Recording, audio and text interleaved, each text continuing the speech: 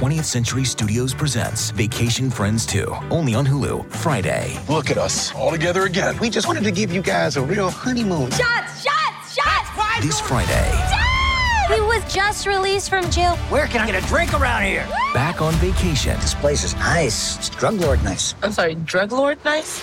With more baggage. Ever since he showed up, he turned this relaxing vacation into total chaos. Who does that? Vacation Friends 2, rated R, streaming only on Hulu, Friday. Bedrosian throws to Sandberg, and the pitch is grounded to second base. Thompson has it, throws to first. It's over. 27 years of waiting have come to an end. The Giants have won the pennant.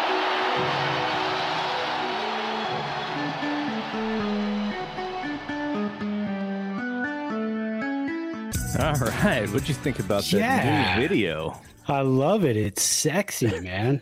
New intro video. Thank you to Zach Hernandez for putting that together for us. He is the host of the Red and Gold Standard podcast, and you can hear the audio version of that podcast in the BSPN feed. So, yeah, thanks, Zach. Nice. All right, so this is not this wasn't our favorite. Like, we weren't excited as usual, so, to do this show. And it's not because we don't like doing the show. We actually love doing this show. Oh, love it. Yeah. It was because of the baseball. Yes. The baseball was a little depressing at points this weekend. And look, the record is not the worst, right? When we last recorded, they had already played that night. They played Monday night. And then they won Monday, Tuesday. Then they lost Wednesday, Thursday. Friday, Saturday lost. Sunday won. So, 3 and 4 week. We've seen worse, but it was just the way that they lost. I think that was so frustrating. And so what I wanted to do is just to kind of go through each of the games, and within doing that, just kind of talk about some of the things that, maybe were the cause of a little bit of extra frustration there. Now, I don't think there's a lot to complain about in Monday night's game. So we had recorded. Right. They played Monday. Joey Bart got 3 hits.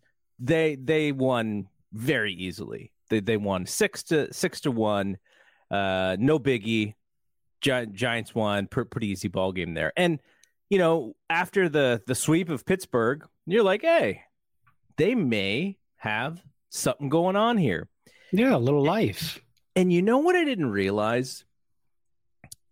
And we've talked about this a little bit, but I don't think that we've really narrowed this down as one of the frustrations, or it's not even a frustration. This is just a reality with the team, is that when they are older, and when the bullpen is not at the level that it was last year, but also being stretched this late in the season, when I look back at the schedule, I was like, oh, wait.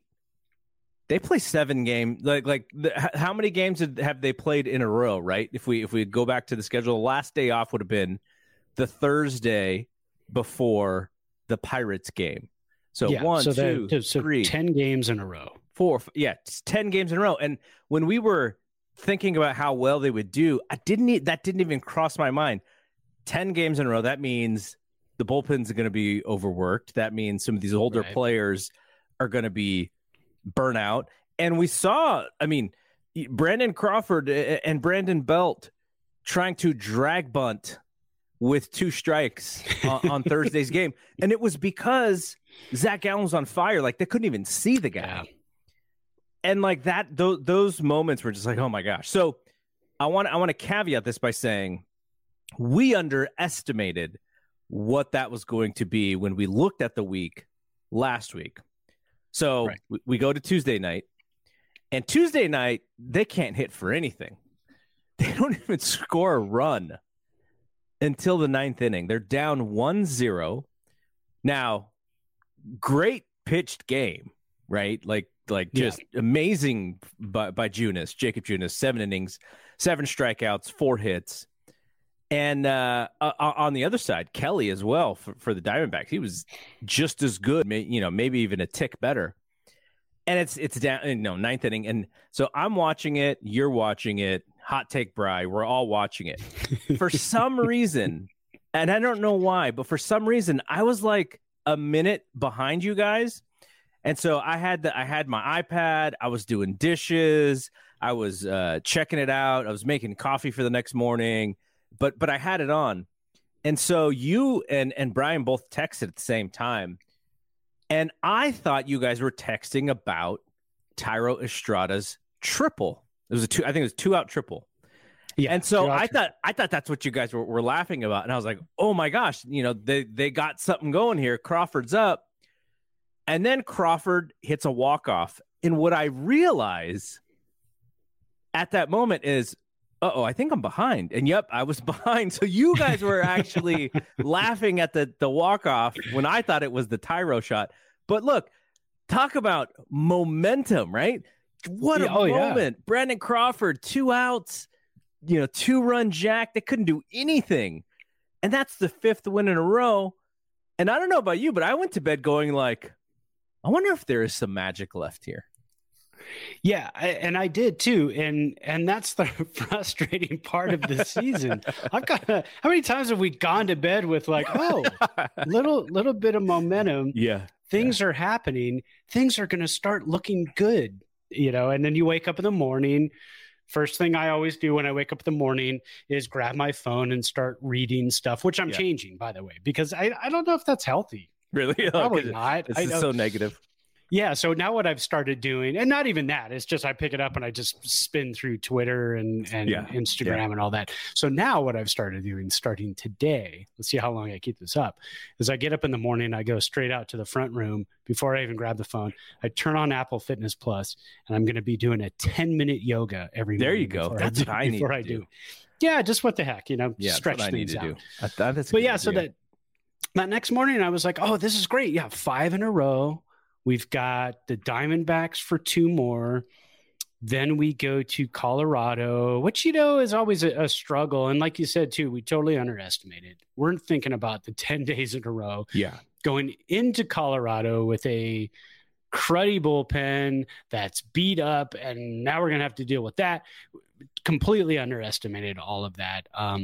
But yeah, I was looking at looking at the numbers real quick. The win probability for the Giants before that Thairo Estrada 2-out triple was about 5%. So they still had a 5% chance of winning, which is amazing because usually at that point with 2 outs and nobody on, shouldn't it be less than 5%? Shouldn't it be close to like 1%? That might say something about Arizona's bullpen. I don't know. I believe so. And I think they don't have they've got Melanson. That's their closer. But so I went to bed that night. I felt so good too, because I think Denise was already asleep and I'm laying in bed and I think she's asleep next to me and he hit, as soon as Crawford hit it, I jumped up and I was, and she was like, what the hell's going on?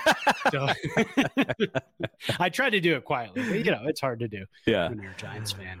Yeah. Okay. So then we go to Wednesday. And we got the ace, or one of the 2 aces. If you think Webb is the ace, if you think Rodon is the ace, Webb's going to be here longer, more than likely. So I go either way. And I'm feeling pretty good. And I'm like, okay, let's just wipe these guys out. Arizona at this point is 53-63, right? Like their season isn't going well. And it's almost like, we got to get these guys. And Rodon comes out on fire. 2 hits, 6 innings, 11 strikeouts. And then we got turned over to the bullpen. The Diamondbacks, the Giants are up 2-1 heading into the 7th inning. Harleen Garcia, he did something positive in this game. Later in the week, it would be bad news. And then in the 8th inning, so this is where, when we think about this team and before the season started, who did we project would have this 8th inning? It was going to be Tyler Rogers. It was going to be Mac Cheese, right? Or lefty-righty combo. Or the Giants would trade for a closer, and maybe it's Duvall. Instead, it's Dominic Leone, and he gives up the lead. Arizona scores 2 runs. They are now up 3-2, and they finish the Giants off. So starting pitching does well, turn it over to the bullpen, and then it just blows up. Now, and it's not like Arizona is this firepower team. It's not like we're playing in Colorado, which would happen. This is just a ho-hum. We're kind of finishing out the season. Got a couple of good players here and there. I wouldn't say, if you're an Arizona Diamondbacks fan, there's not necessarily one person you're pointing at saying, this is a career year. I know, Christian Walker hits bombs. He's got 29 on the season, but he's also hitting 223. But like, this is not a team where you're like, I'm a little worried here. No, I was like, oh, great. Like, this is exactly the team you want to have a 1-run lead late in the innings against, because they just have a hard time scoring in general. But nope, they give it up. And as frustrating as that was, I was still like, all right, they can get the day game and still get out of here with 3 out of 4 going into Colorado. And I think the team will be up for that. Like, they just get that one, win the series, and then you're off to Colorado, who similarly are not them and the Diamondbacks essentially have almost the same record. So lose that game, and then they go into. And that, I think that was the game that Brian was at, right? Wasn't he? It was texting us from that game, and then he said that he was such. I think he said he's like 0-5 this year, or something like that. yeah. We need to have a talk, because I don't want him going to any more games. I'll pay for him to not go to any more games. So okay, so still, the idea is we have Logan Webb the next day. I'm sure he got some sleep the night before, well rested. This is his home park. He's one of the best pitchers in the division, and I feel good about it. And almost immediately, it just sours. It's just really bad. Like, Gallen is on fire. Nobody can touch him. I think he got through like the 5th inning or something like that, where he had faced the minimum. He's just striking guys out. And these weren't strikeouts where they were competitive strikeouts. These were like, oh my gosh, like, he's just manhandling this baseball team. Yeah. That was a really tough one to watch. Yeah. I mean, we've had some tough games to watch this year, and that was just an extremely frustrating, tough game to watch. Yeah. So I don't want to relive that one. So the Crawford thing happens, like I said, drag bunts with 2 strikes, but there's nobody on base, right? So he's kind of the element of surprise. Yeah. With Belt, he's got 2 guys on, and he's got 2 outs, and he's got 2 strikes, and he actually almost laid it down. That's the part that makes me laugh. Is I wish he would have tried that with less than 2 strikes. I mean, if you know you're overmatched, I mean, you faced Gallen already a couple times. If you know you're overmatched, surprise him early in the at bat. I don't know, man. I don't know. I don't even know what to say this week. So I'm listening to. I'm taking my stepdaughter to school, and Kruko is on. And they're talking to him about it. And Kruko is the gamer of all gamers. He was frustrated, but at the same time, he had all of the information as to why Belt might have done it, to kind of defend Belt a little bit. Now, Twitter doesn't want to hear that, right? Twitter. No. And I'm the biggest Belt defender out there. And I thought it was really silly. The thing that I didn't like was, to me, it was just a give up. It was Brandon Belt going like, I cannot hit this guy. So if that is the case, why don't you go tell Kapler, like, get someone else up here? Like, that's the thing to do if you are not seeing it, if you're not feeling well, because to go up there and to surprise bunt with 2 strikes and 2 outs with runners on in a game where the team needs something squaring at that moment is not the right play. No matter what the analytics say about how good he is at bunting, that is just that is the opposite of being able to pump your team up. They just feel like defeated after something like that. Yeah, exactly. Because you're a major league hitter, you're a left-handed hitter, you're facing Gallen, he's overmatching you. Take something. I mean, I don't know if this is even philosophy in 2022 baseball, but take something off your swing, look for something on the outside corner and just, punch it in the left field. At least that's an effort, right? At least that's an effort of trying something. Because if you foul it off, you're still alive. If you foul off a bunt, you're dead. I mean, that was the hardest part to watch too. Yeah.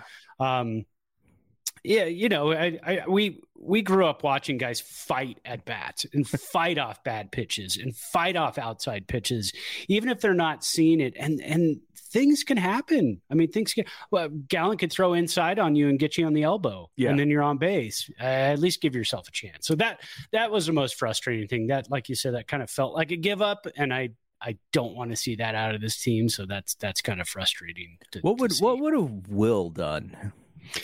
Will would have fought. Yeah. Will would have absolutely fought. He would not have bunted with 2 strikes. I can tell you that for sure. So, by the way, I mentioned Will. You had given me the idea of the Will Clark jersey, the throwback jersey. Oh, yeah. And so I searched for it once just to see, what the price was and stuff. And it's a hefty $140 or whatever. But now, since I searched for it, the jersey follows me everywhere on the internet, wherever I go. So one of these days you're going to make that purchase. I am. I'm going to have to every time. Yeah, I'm going to have to buy it one of these days. Every time. Yeah, I'm going to get mine, but I'm going to pay about $30 for it, and I'm going to get it from a site that sells jerseys like that for $30. So I've gotten a few and they look good, especially Rams jerseys. Like, what about the ones behind you? So that's from the site. Okay. That's legit. The Giants one in the middle, that is a 1989. I want to say 88 or 89 batting practice jersey. Got it. And that was legit because I worked at, I don't know if you remember the chain in the Bay Area. It was called Sports Stuff. So in Valco Mall in Cupertino, I worked at Sports Stuff in high school, 88, 89, before I got the job in the music store. And that place, that's where I got that jersey and that jersey, the 87, 88 road jersey. So both of those are legit. But at the time, they were probably like $50. Yeah. $60. But that was a lot because I was like, a paycheck would go to it. And I'm like, I'm working part-time and I'm like, here's my paycheck. Just give me that jersey. So, yeah. All right. So let's finish off the sadness and then we're going to be done with the sadness. We're going to move on and we're going to have fun and stay positive. But so then they go to Colorado. You and I, not necessarily on the podcast too much, but we talk about the good wood and the bad wood. Right. Alex Wood, he was the bad wood. And you don't really want to have bad wood. It's not great to watch. I'm sure it's not great for him. And you can make whatever innuendo joke that you think I'm making about bad wood versus good wood.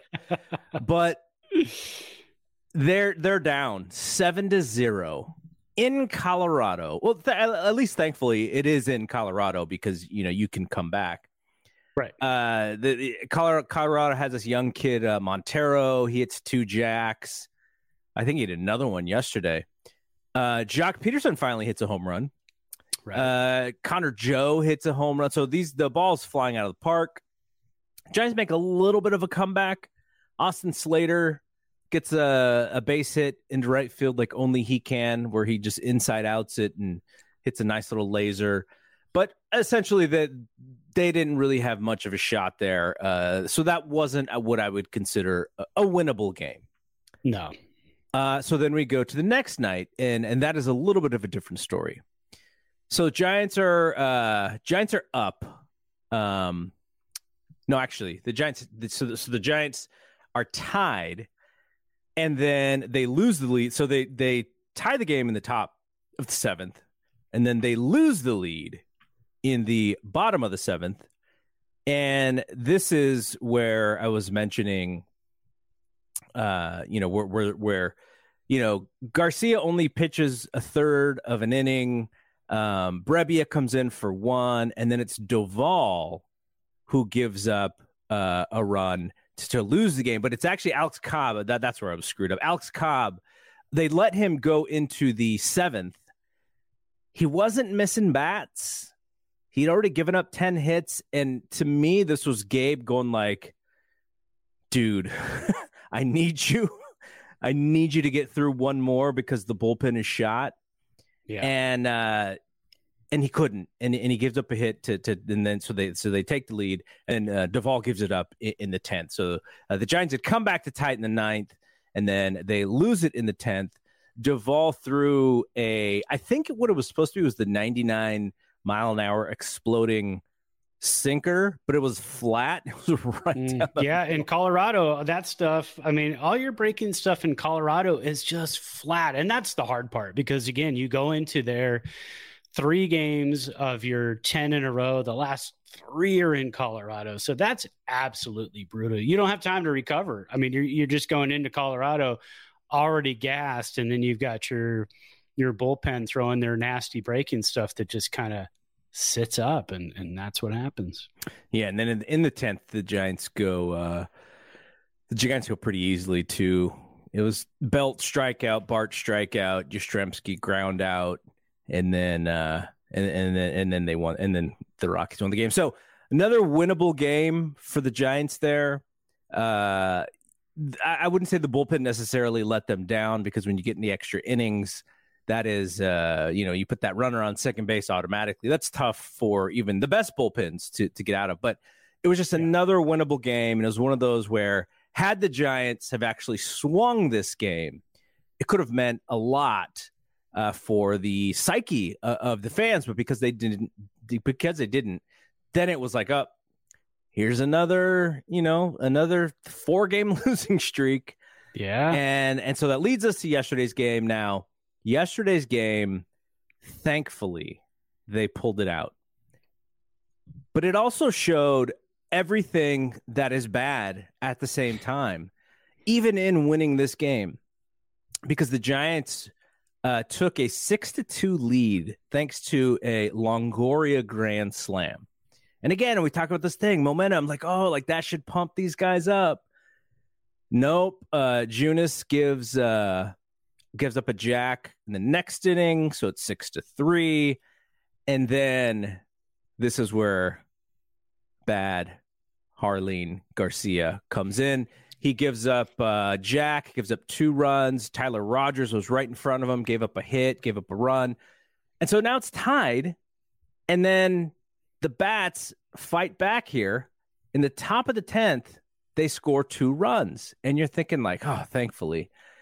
But we had just used Duvall to get out of the 9th. So now you're back to, these other guys, one being Alex Young. Like, how many? The guy has 9 innings this year. I don't remember seeing him throw very many innings, and he's been good. He's been pretty good in those 9 innings, but here not good because of 2 runs. And so at this point, I'm just pulling my hair out, going like, how can you make up any sort of games back when the bullpen is just so bad? You turn to someone like Alex Young and you're like, hey, it's his time. It's his spot. He's going to give us a big inning here. And nope. Leone comes in and finishes it off. So after his poor performance, he did clean it up a little bit. And then Littell, of all people, finishes it off when the Giants score 1 in the 11th. And the way that this game ends is a fly ball to Lamont in right field. He had just come into the game I don't know if it was the inning before or whatever, but he didn't start the game. He came in for Slater. And it was a medium fly ball. Runner tags up, and he threw him out at third. And the initial ruling was that he was safe, and then they went to New York and they called him out. Did you see it as out? I did actually. When it happened, the second Longoria turned around and pointed to the dugout, I thought, oh yeah, no, that's a great call, because I thought he clipped him on the heel, and sure enough, he did. Of course, you're watching it in fast, real time, and it's happening like that. And then I'm thinking too, Hilliard, the tag up from second, he didn't need to go to third. I mean, he's got already in scoring speed. Position. You're in scoring position. You got good speed. It's Colorado's outfield. I mean, it's a big outfield. So if you get a single, you're scoring. So I was like, what? Oh, he's going. All right. And that was a tremendous throw by Lamont Wade Jr. too. But yeah, I did. As soon as it happened, I thought, okay, I think he got him. And even if he didn't, I had confidence that Littell is going to get in the next batter, and we're going to get out of that with the W anyway. So there's no I in team, but there is one in Indeed, and that's the hiring platform that you need to build yours. When you're hiring, you need Indeed.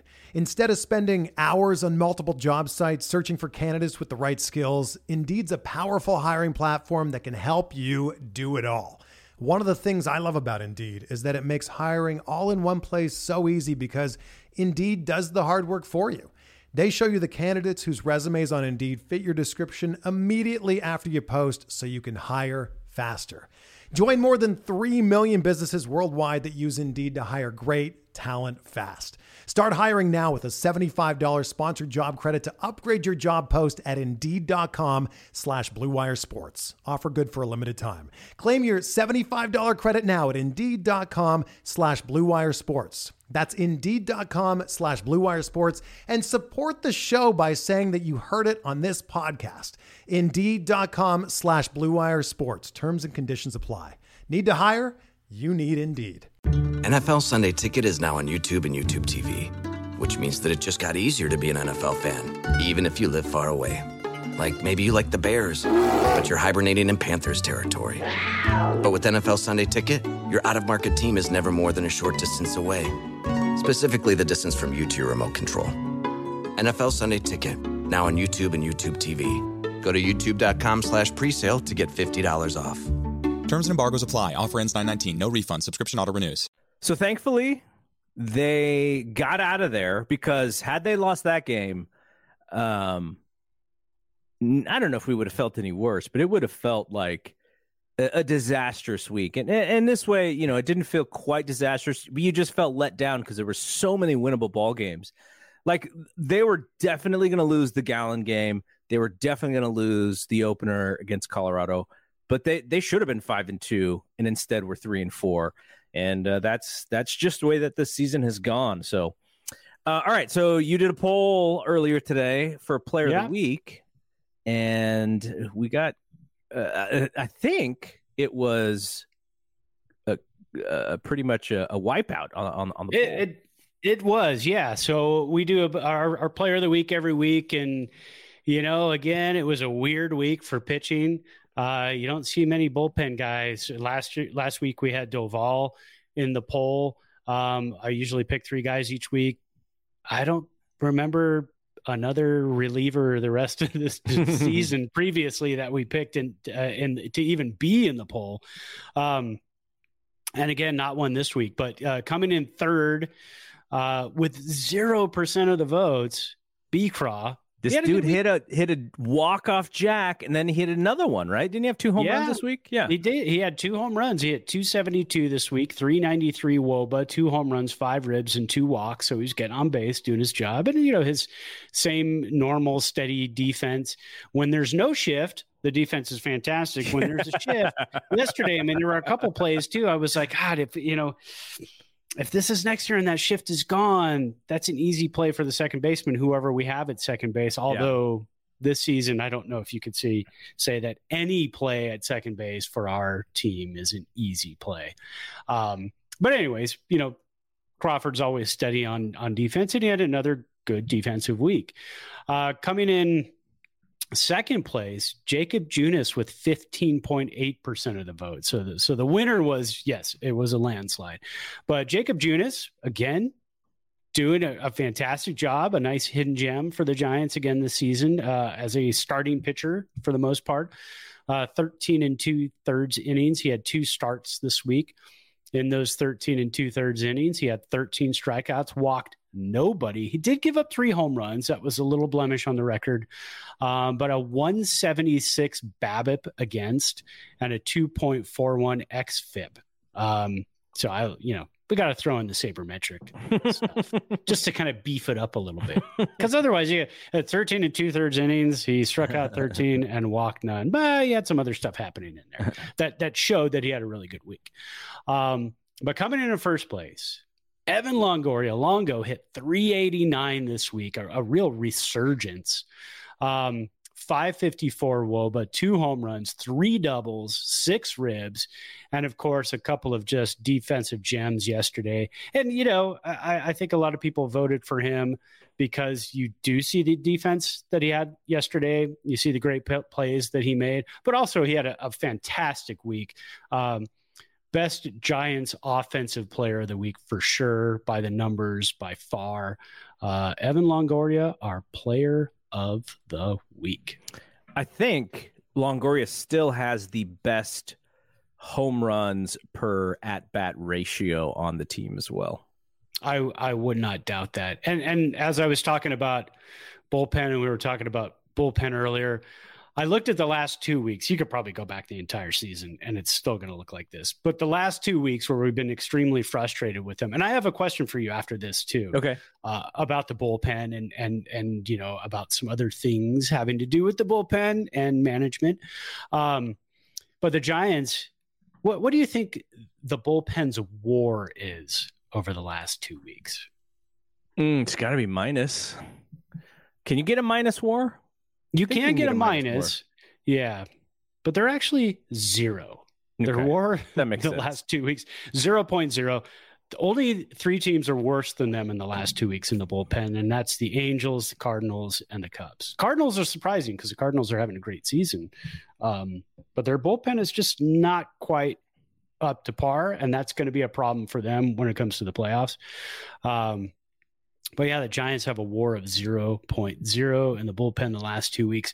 So our friend of the show and our friend of, we goes back with us to KSJS and is in our fantasy leagues as well, Nick Martinez. He likes to razz me a little bit, and he's a Giants fan too, but he likes to let me know how much Gabe Kapler is on the hot seat now. So I wanted to ask you, because I keep saying Kapler's not on the hot seat. Personally, I don't think so because of injuries. He is also not the GM. It's not his choice necessarily of who is up in the bullpen. I'm sure he has a say in it. Sure. But who's in AAA, who's in the bullpen, what moves are being made, who's being picked up, who's being DFA'd. So it's been spirited the last couple of weeks, the discussion between him and I about Gabe Kapler's hot seat. Do you think the bullpen is more the issues the Giants are having more fall on Gabe Kapler, or do they more fall on the players themselves for not pitching and playing up to the expectations that they did last season? So what this reminds me of is earlier in the season, here we had the haters watch because yes, Giants were running it up on teams and they were bunting, and Dubon was getting in trouble, and then saying, "Oh no, they gave me the bunt sign just so he would." Matt Williams with the stink eye from the Padres dugout. Yes, and so now it's the haters wars from the fans, hating on Gabe.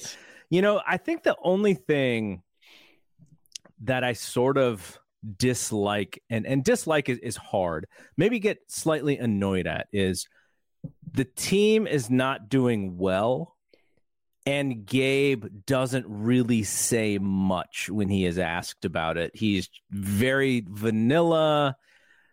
Oh, it was X, Y, and Z, which is the same answer that he would give you if they were winning, right? And that's my only frustration with him, because I would love to see a little bit of Bochy honesty. You know, Bochy wasn't going to slam players. He was going to mostly have his guys back. But he could be realistic if he needed to. Just like, yeah, you know, we're just not doing X. And you don't really hear that from Gabe. You know, most of the time you'll hear from him is something like, oh, yeah, you know, the numbers show that we're not catching the baseball or something like that. He'll say something like that. And I guess this is just a little bit different with baseball because, and I always go back to when the 49ers were coached by Mike Singletary. Yeah. You loved those seasons. I did. They were from an outside perspective as a Rams fan. I mean, my team was awful during that period anyways, but as an outsider, it was fascinating. Yes. I'll tell you that. And so our problem, Niner fans' problem with Singletary wasn't that we didn't like him. We liked him. He was spirited. He's a Hall of Famer.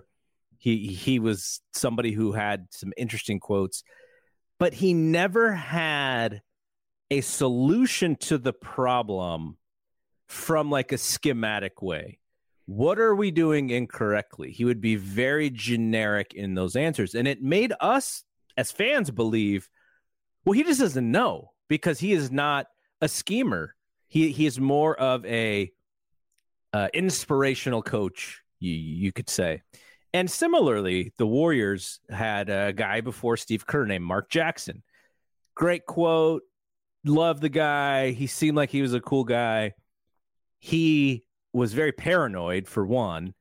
And schematically, he did not have the right coaching staff. He wasn't teaching. He wasn't putting the players in the right positions. It was like, okay, you guys are the players. You go do it, and I'll sit back, and I got your back.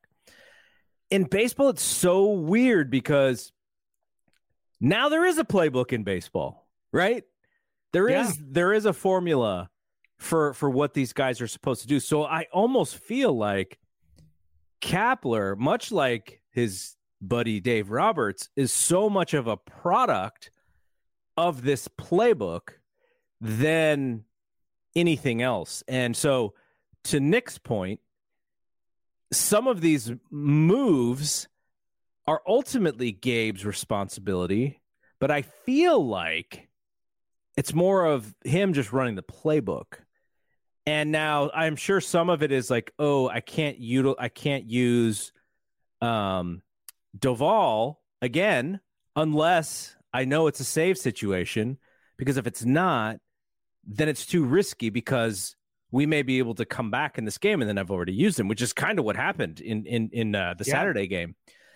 And so that's how I feel is Gabe's job is to kind of put this playbook through, and the playbook is at fault more so this year than last year because the team's not as good.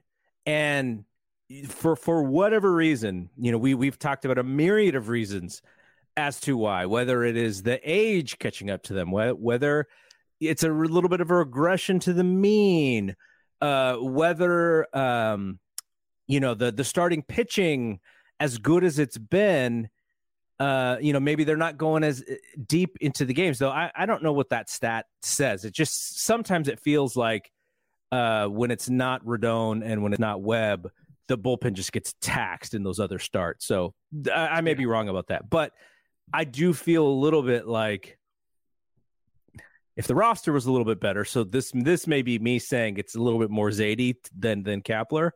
That is how I feel, is that he is pushing the same buttons. He just doesn't have the same roster. Yeah, exactly. And that's kind of how I feel about it. He called him a robot yesterday, and I can see that. I can see how you could feel that way, that it's a lot of analytics. And like you said, the playbook, we've got to go that, you know, it's this situation. So this is the pitcher we're putting out there. But again, when you put the pitcher out there, you don't have the information ahead of time that this pitcher is not going to make the pitches tonight. And then like in yesterday's situation, it was every relief pitcher you put out there was not making the pitches. Yeah. Was that a product of Colorado? Was that a product of day 10 in a row? A product of a gassed bullpen? Because in that situation, as a manager, any manager, you could put out there, I almost said Boone, but the Yankees are awful right now, so I won't say Boone, but you could put Dave Roberts in that situation, and you've got a bullpen that's leaking oil and needs, they all need new head gaskets, and they've all blown the back left tire. And then what do? I mean, you can't, who are you going to throw out there? Brandon Belt? I mean, you're just kind of out of options at that point.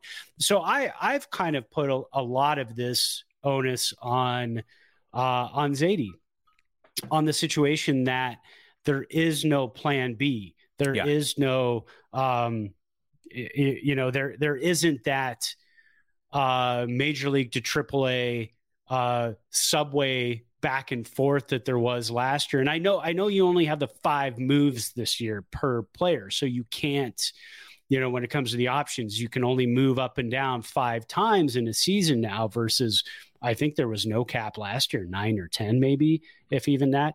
But so I look at it more in that situation that, hey, I think Zadie didn't plan for that going into this season. I think maybe he thought what we have is going to be great. Mac Cheese. Everybody thought Mac Cheese was going to be the same Mac Cheese. Everything's going to be fine. No, that might be a good comparison is who was on the team this year and last year and had a better season this year. I can't even think of one. Maybe Doval. I mean, but only maybe? because Tyro as well. Tyro, yeah, and maybe because Doval was was on his way up and only had one way to go because he started out. He pitched well. He didn't pitch well from the start. No, they had to bounce him back. Yeah. So when he came up, so I mean, there are very few players whose WAR is probably higher, and that's a good one for maybe next week's show. We can look at some WAR comparisons up to this point in the season, but we did that earlier in the season too, and we looked at on-base percentage. We looked at OPS plus. We looked at it. And I don't think anybody was better other than Longoria than they were last year. Now probably Estrada, because Estrada's a 15-15 guy. And like Nick had said yesterday, he said Jock Peterson is the only good player on the team. I thought, well, I mean, Lamont Wade Jr. is a good player. And the funny thing is... The one thing I would ask is Jock even good? Well, and that's what I told him. I said, well, Jock Peterson hit a home run Saturday, but he hadn't hit one since June 24th. I mean, he hits the ball hard. Yeah. And he said he'd love to see him play every single day. And I thought, I don't want to see him play against left-handers.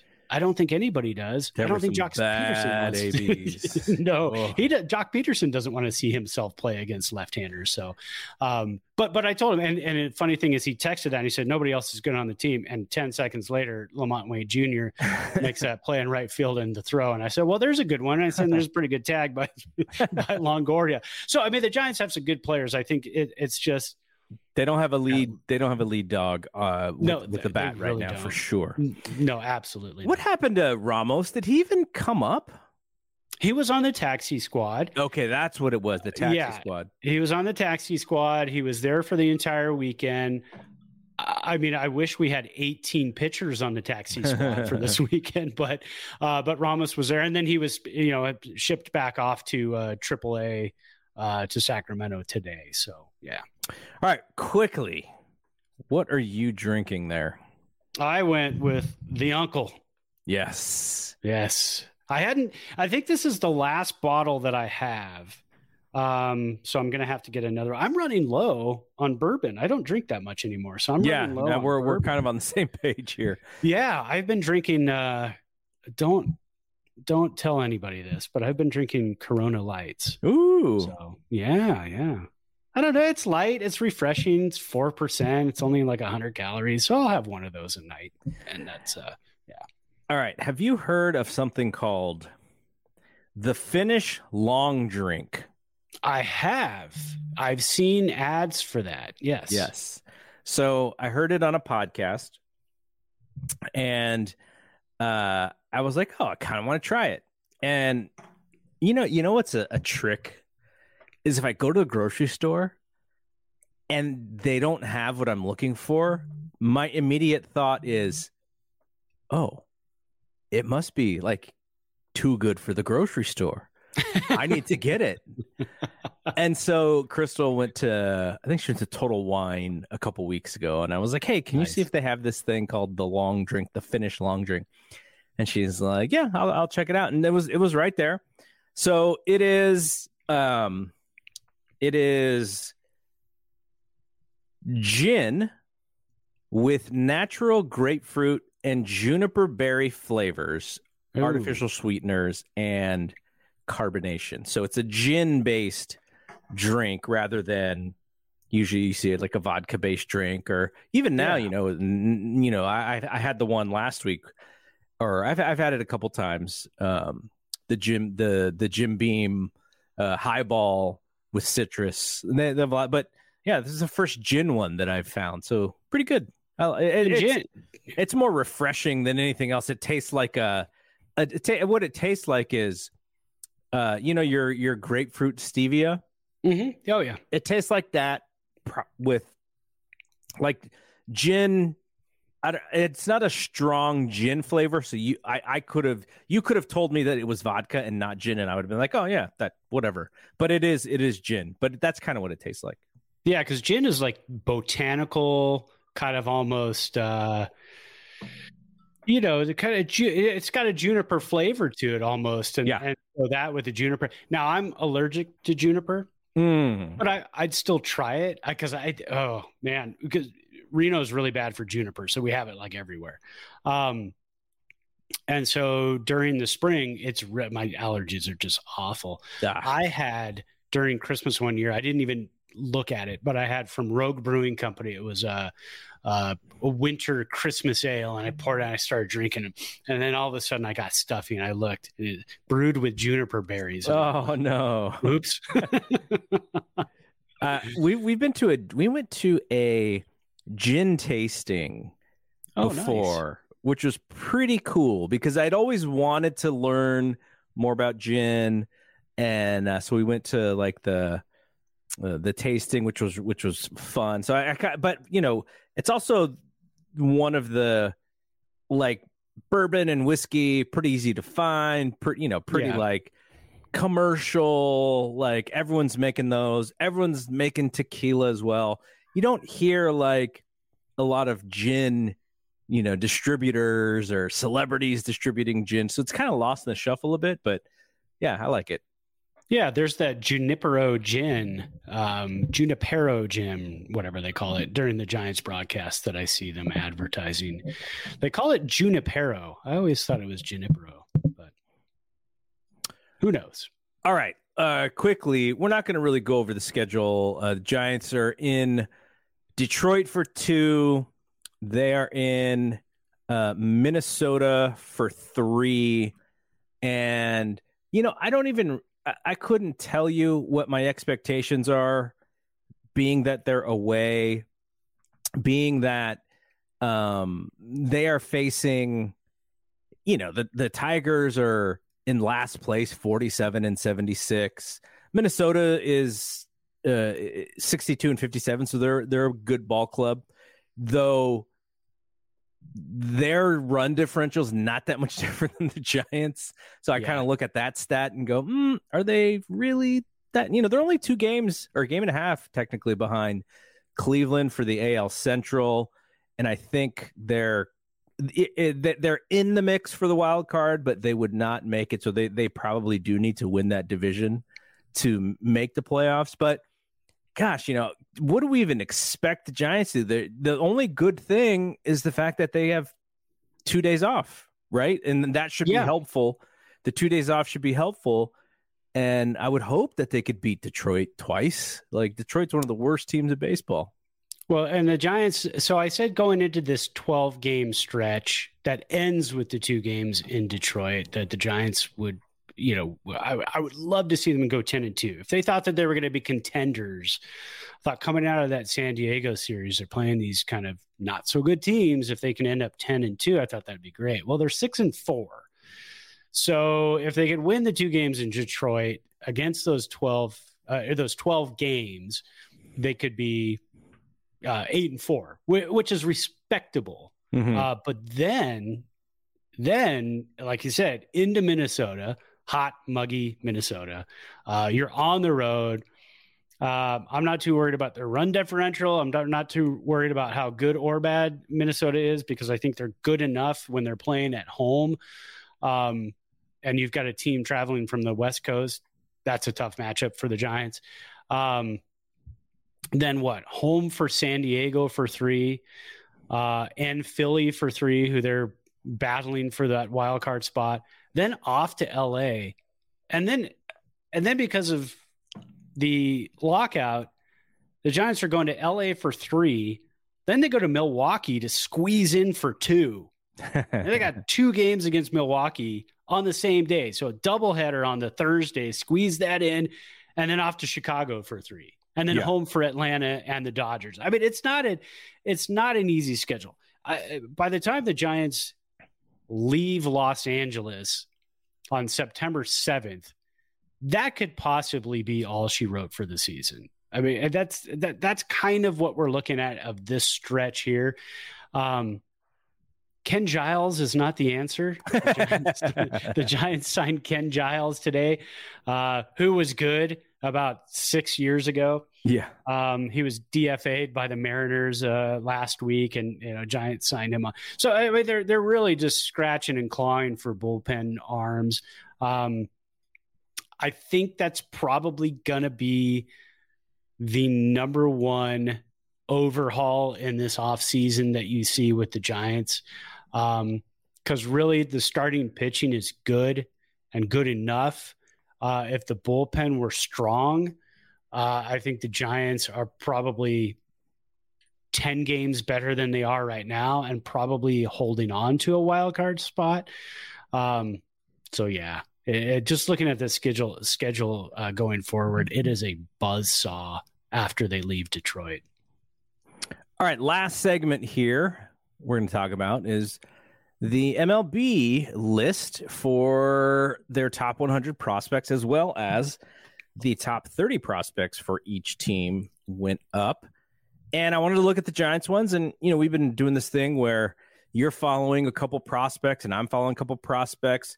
One of mine, and who is the top prospect still in the Giants farm system, Marco Luciano. He's back. He'd been out for how many games? When did he first get hurt? He got hurt in early June, and so he missed a whole month. Then he went to rookie ball, and he played about 7 or 8 games on rookie ball, and then he came back to Eugene, and he's played 4 games, I believe, since.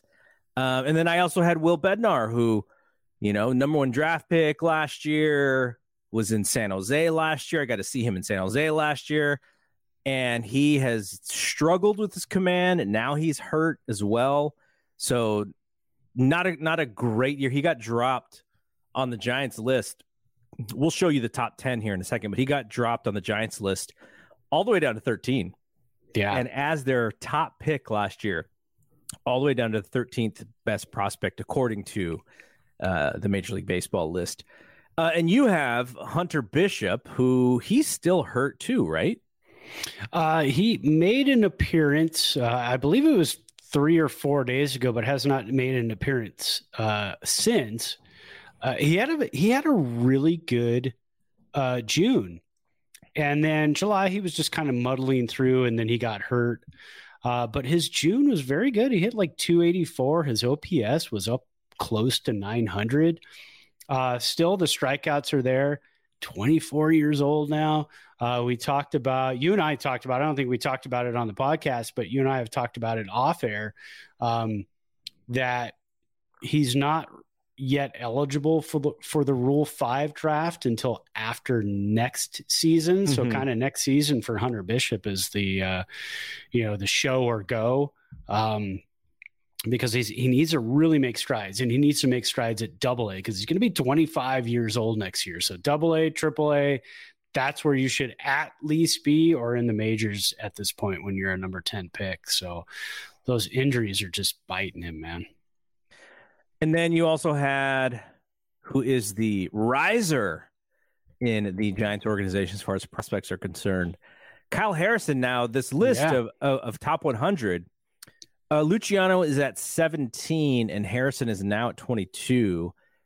I think like when this list came out in the beginning of the season, Harrison was closer to like the 40s or the 50s. I think I'm not 100% sure, but he has definitely risen through everybody's prospect list, which is kind of cool to see. But I still worry a little bit. I'm like, this guy regularly is like 94 miles an hour. He's not 98, 99. And you kind of worry like, when it gets to the big leagues and, they can handle just about anything. Is it still going to be as impressive of a fastball? But I keep hearing stuff like the fastball plays faster, stuff like that. And then I'm like, does that mean anything when he gets to the big leagues? I mean, if you've got a wipeout slider and you've got a great changeup, I think I kind of get where they're coming from. But yeah, I mean, you can get by if you're 94. I mean, look at Rodon. Rodon starts out the game at 94, 95. Yes. And then he finishes the game at 98. So, I mean, if you can kind of control your fastball, control your speed of your fastball from the start of your start to the end of your start and still be throwing 95 and not have it drop off to 92, 91, I think you're in good shape. So if you mix up pitches well, the problem with Kyle Harrison I've been seeing, and again, we don't get to watch like Roger Munter does. Roger Munter's there, and he guy's a machine. Oh man, he could see his starts, which is fantastic. We follow Roger Munter on Twitter. You actually subscribe to Roger Munter. Let me get his. I'm gonna get his Twitter handle. I think I have it here somewhere. Yeah, so it's at Raj61. So follow him. He's got all the fantastic minor league stuff. And there's his Substack right there. RogerMunter.substack.com. There are Giants. Yeah, perfect. And then, so Kyle Harrison, the one thing I see in the box scores is the walks, the control. That's coming down though. The walks are coming down. I think in this month in August, he's only walked 2 in something like 17 or 18 innings. So that the control is getting better. He's in AA now. Does he finish the season in AAA? Maybe he gets a little taste in AAA. Who knows? Well, there was this small discussion whether he could skip AAA and come right to the bigs next year. Now, I think the Giants are a little more conservative than that, but he would be, what would he be? So he is 21 right now. Mm-hmm. So he's not going to be 22. He had just turned 21. So you're talking about not going to be 22 until next summer. August. Would the Giants bring up somebody that young? When did Bumgarner come up? Was Bumgarner 21 when he came up the first time? I think he was actually 20. Okay, so similar path from both guys. So it's not, but this is different regime. This is not the same sort of mentality, especially when Bumgarner came up. The Giants were doing it right, like they were on. They were seeing improvements in their ball club, and so he was brought up to sort of add to that, and he didn't really have to pitch too much until probably 11 and 12 was when he first started starting games. 2011 actually. Yeah. So the thing with Kyle Harrison too, and the Giants and the way they move along. starting pitching. I mean, you are going to have a spot next year because Carlos Rodon, I can't imagine he's going to be here unless the Giants pony up and say, look, you were healthy. You're awesome. We'd love to have you here. Here's a 5-year deal with massive jack. But then if they do that, Giants Twitter will burn down the regime with the name of Gausman at that point. I would think there we go. You're a year too late. Because you're talking about a guy in Rodon who has an injury history and Gausman who does not, and is pitching like a Cy Young candidate right now in Toronto. Yeah. But I think Kyle Harrison. I may have to eat my words on that one, though. I said Gausman was going to slow down in the second half. Yeah. And it's still the second half, but yeah, it's the second half is almost over. We'll see how he does down the stretch because the Blue Jays are going to need him. Yeah, exactly. And I'd love to see him in the playoffs too. But I can see the Giants waiting till 2024. Maybe he'll get a spot start here or there in 2023. But I think with the Giants, because again, you've got Webb, you've got DeSclafani when he gets healthy, you've got Wood. Will you have Cobb? It's possible. Will you have Junis as a starter? It's possible. And again, will you have Rodon? That again is possible. So will there be room for Harrison at the beginning of the season? It depends on what direction the Giants are going. It kind of really depends, honestly, this last month and a half of the season. The Giants face a lot of good teams going down the stretch here. Yes. If they just fall off the face of the earth and end up 20 games under 500, there is a good chance Kyle Harrison is in the starting rotation out of spring training, depending on how he does on the spring. So I really think the next 6 weeks kind of tell you what the Giants are going to do with prospects going forward. Also, the gate, the attendance, the Giants, they're going to need some of these guys to make an appearance next year, I think, because like we talk about all the time, who's the sexy, fun player right now? Who are you going to the ballpark to watch? It's not Lamont Wade Jr. It's not Yastrzemski. It's not Webb, even though these are great players and really fun players to watch. With the way the Giants do things right now, and they don't have that lineup, they don't have that day-to-day lineup to say, well, you're going to come to the ballpark and you're going to see Wade Jr. You're going to come to the ballpark and you're going to see Brandon Crawford at shortstop. You may not, because of the platoons and everything else. You're not going to see Jock Peterson if it's a left-hander. So do you think people who are paying for tickets right now and trying to get their family to the ballpark are looking 2 weeks in advance and going, well, are the Giants going to face a left-hander or a right? No, they're just buying tickets to go to the game and hoping to see a great lineup. I mean, if you're going to go see Luciano and Harrison and Ramos, who hopefully is playing better, and Matos and Casey Schmidt, down the line, and seeing this great core of young players, you're going to get, I would be excited to go personally. I'm getting older. I don't want to go to the ballpark and maybe have to sit through some poor defense. So I don't know. So I'm not way off on my Gausman stuff though. I didn't. So here's what I didn't know about Gausman. Yeah. Last year, 192 innings pitched, 150 hits given up. This year, 129.1 innings pitched, 138 hits. So he's giving up over a hit an inning. Now, the strikeout stuff is really good. His control is good. The walks, he's only had 22 walks in 129 innings so far. But yeah, I was actually surprised to see that the hits are higher. But because he doesn't walk anybody, the whip is still really pretty good. Not great. Last year, his whip was great. This year, it's still decent, still pretty good. ERA 2.99, and he's 9-9. But yeah, he is still a high quality starting pitcher. Yeah. We'll see what happens. We'll see where it ends, and if I was off a lot or just off a little bit, not because I hated him, just because that's who he was with us. Exactly, and he wasn't with us anymore, so we had to. Yeah, but here's the thing too: is you can give up hits, you can give up more hits than innings pitched.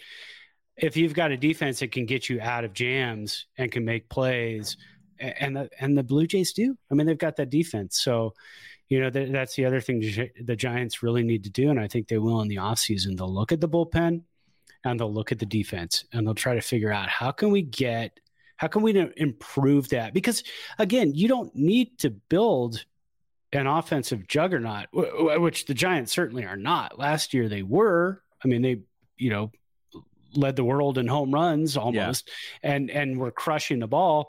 Well, that's not this team this year. So you kind of have to shift your focus and say, well, we're not getting that back. We don't know if the power in the minor leagues will translate. We saw with Luis Gonzalez, we saw with VR. It does a little bit, but you need that consistency of play. And you also need to be a defensive player to be able to stay in the lineup. So I think there's just kind of a lot at play. I think Zadie really has a lot of work to do. Anyways, that was a rant about defense and again, just because we love to talk about it. All right, so let's quickly go over their top 10 prospects according to the MLB list here. So Luciano 1, Harrison 2. We talked about them.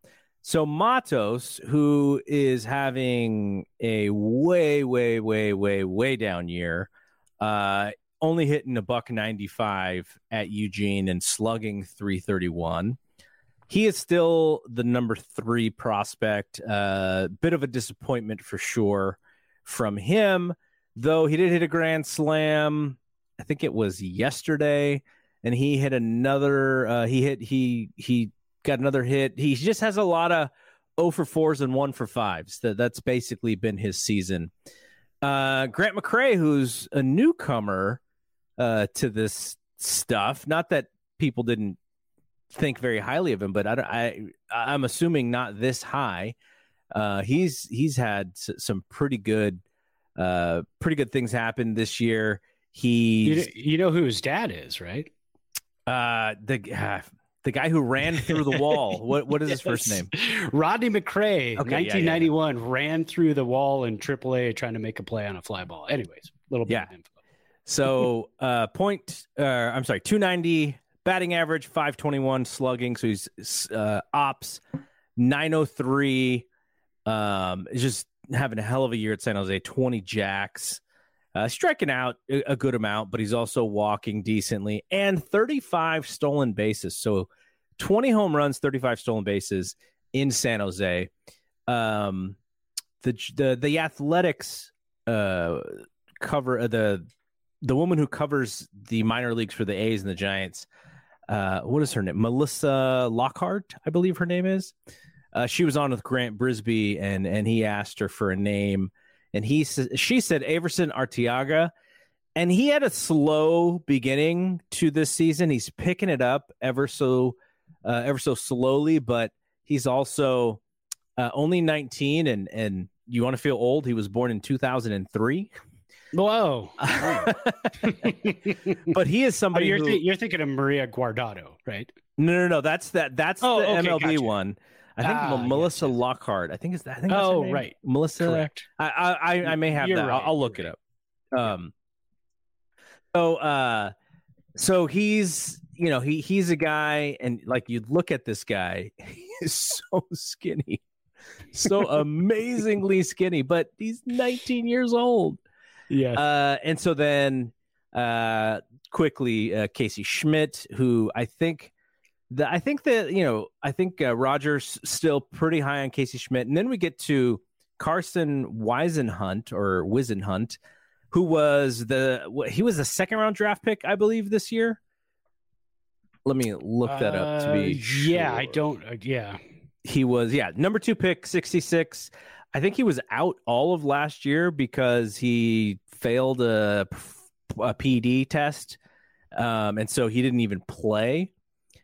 So they have him higher than their top pick, who's Reggie Crawford, who's the guy who they think, I don't know if they really see him as a two-way player. I think they may give him a chance to be a two-way player, but he took batting practice last week. I think it was Wednesday night and hit like a 450-foot shot in batting practice.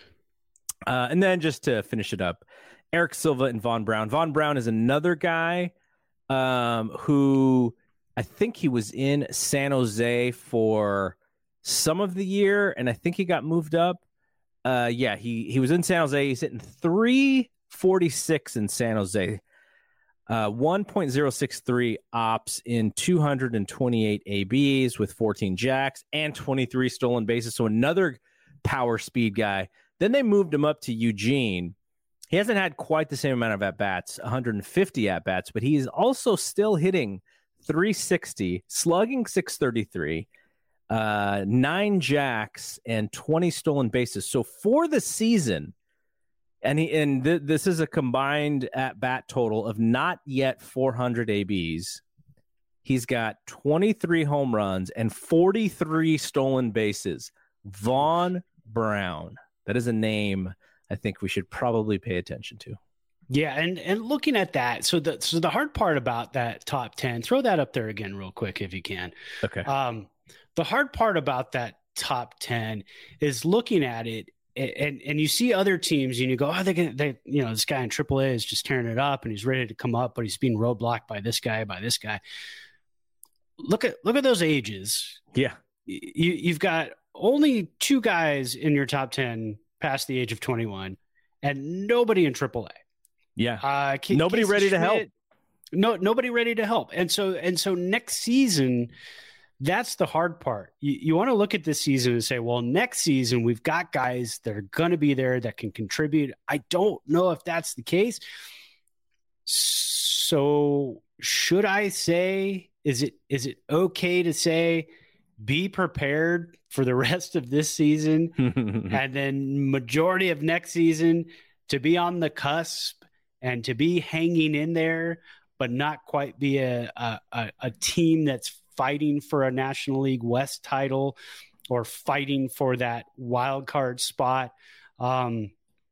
I don't know. It's hard to say because the beginning of the season, it looked like a team that was just kind of carrying over what they did last year. Yeah. And playing above what they should be playing, but fighting and with lots of heart. Now here's the thing. I watched an Orioles game on Saturday because I was cleaning up and the Orioles and Red Sox were playing on Saturday. And I watched that and they lost 4-3, I think it was. But man, they were having a good time. Mm-hmm. And the crowd was having a great time. And so many great young players on that team.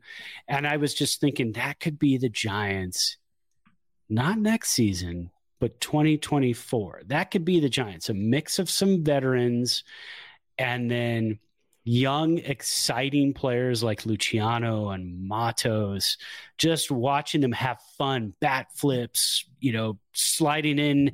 I mean, the Orioles were taking extra bases on balls that you're like, oh no, don't do that. But they had so much fire, and so many, baseball instincts that it was just a fun game to watch and a fun team to watch. So I'm not changing teams. They're only 2.5 games back of the wild card, and that's after trading some players who were some of their better players, but they knew that they're not. They may very well get on a hot streak and maybe compete for that last wild card spot. But ultimately, I think what they're saying is similarly to what you just said: is we're looking ahead to 23 and 24 when we know our guys are going to be ready to help at the big league level. And look, this season has been really bad. And I wouldn't say it's really bad for the big league club. It's just disappointing based on what we were doing last year.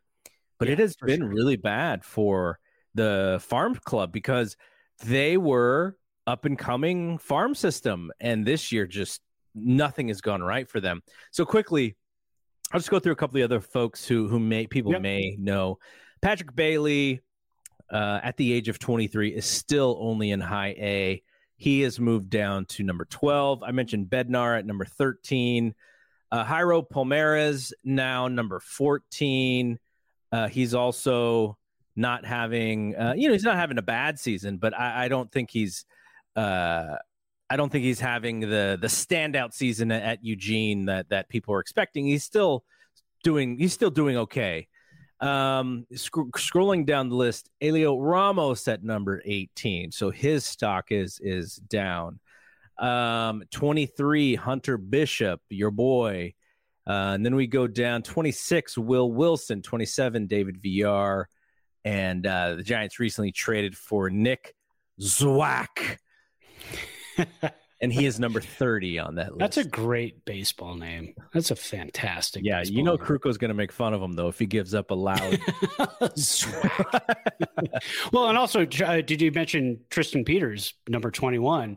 He was picked up. Yeah, Trevor Rosenthal, who we had for 5 days. Yes, the Giants turned him into their number 21 prospect, Tristan Peters. Another guy. We looked at his numbers; they were really good numbers, and he's got some. Another guy who could help the Giants in the long run, or at least be a trade piece for the Giants when they need, somebody in the bigs. Only 55 ABs so far at Richmond, hitting 218. Yeah. So far, no power, which is right. Which is not great, but yep. All right. So that is it for here. We are done. We'll be back next week. Hopefully, a much brighter week. I can't I keep trying to think if they can just win a couple of games here and sneak in. They're 6 games back of Philly in this wild card, though, because the rest of the National League is so bad, they are still 5th for 3 spots. It's Atlanta, who's winning. Atlanta's won 75 ball games. San Diego, who's struggling, and Philly, then Milwaukee, then the Giants, and then it sort of falls off even further after that. So they're on the outside of the mix, but I don't think people have completely given up on them yet. Giants fans probably have given up on them a little bit more than the national media. But do you know that they are 24 games behind the Dodgers? Yeah, they're not going to be making that up. And the Giants have 8 games coming up against the Padres, the Phillies, and the Brewers in the next couple of weeks. Yeah. So again, that's I said we'll know more after September 7th. I think we'll know more after September 8th, because September 8th is a doubleheader against the Brewers. That little squeeze in that 3-game series against the Brewers that got wiped out because of the lockout. They already played one of the games. That's the Jock Peterson game where he was getting razzed by the fans and then hit the bomb and crossed home plate and pointed at them. So after September 8th, I think we'll have a better idea exactly of what's going on. All right, that is it from here. We are done. Thank you for listening. If you are a podcast subscriber to the BSPN Podcast Network, we really appreciate it. If you aren't and you want to help us out a little bit, hit that subscribe button and also, shoot us a review. We had a show that just went up earlier today, the Red and Gold Standard podcast. They talked about the 49ers beating the Vikings and all of the camp battles that are left for the 49ers. And then on Thursday, Brian and I have sort of finagled Thursday as our recording date. We'll be back with another episode of the Death Lineup about the Golden State Warriors. So, yeah, we will be back. Brad and I will be back next week, though. I have to talk to him about a scheduling thing because I may have something going on Monday. And so we may have to switch out to another day, but we'll let everybody know. But anyway, we're flexible. Yes. And so we'll see you next week. For Brad, I am Double G. We'll see you when we see you. Peace out. Peace. For the ones who work hard to ensure their crew can always go the extra mile, and the ones who get in early so everyone can go home on time, there's Grainger, offering professional-grade supplies backed by product experts so you can quickly and easily find what you need. Plus, you can count on access to a committed team ready to go the extra mile for you. Call, click Grainger.com, or just stop by. Grainger, for the ones who get it done.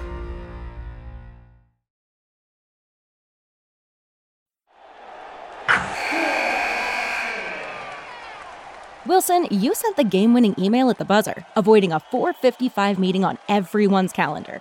How did you do it? I got a huge assist from Grammarly, an AI writing partner that helped me make my point. 96% of Grammarly users say that it helps them craft more impactful writing. Would you agree? Grammarly helped adjust my tone to navigate tough work conversations. And it works everywhere I write, so I can quickly communicate effectively. Your teammate used Grammarly to summarize an important document, making a 3-pointer. How did he do it? It only took one click. When everyone uses Grammarly, everything just makes sense. You made an incredible slam dunk to end the game. The meeting was canceled, and your team will go home champions. Go to Grammarly.com/podcast to download it for free. That's Grammarly.com/podcast. Easier said, done.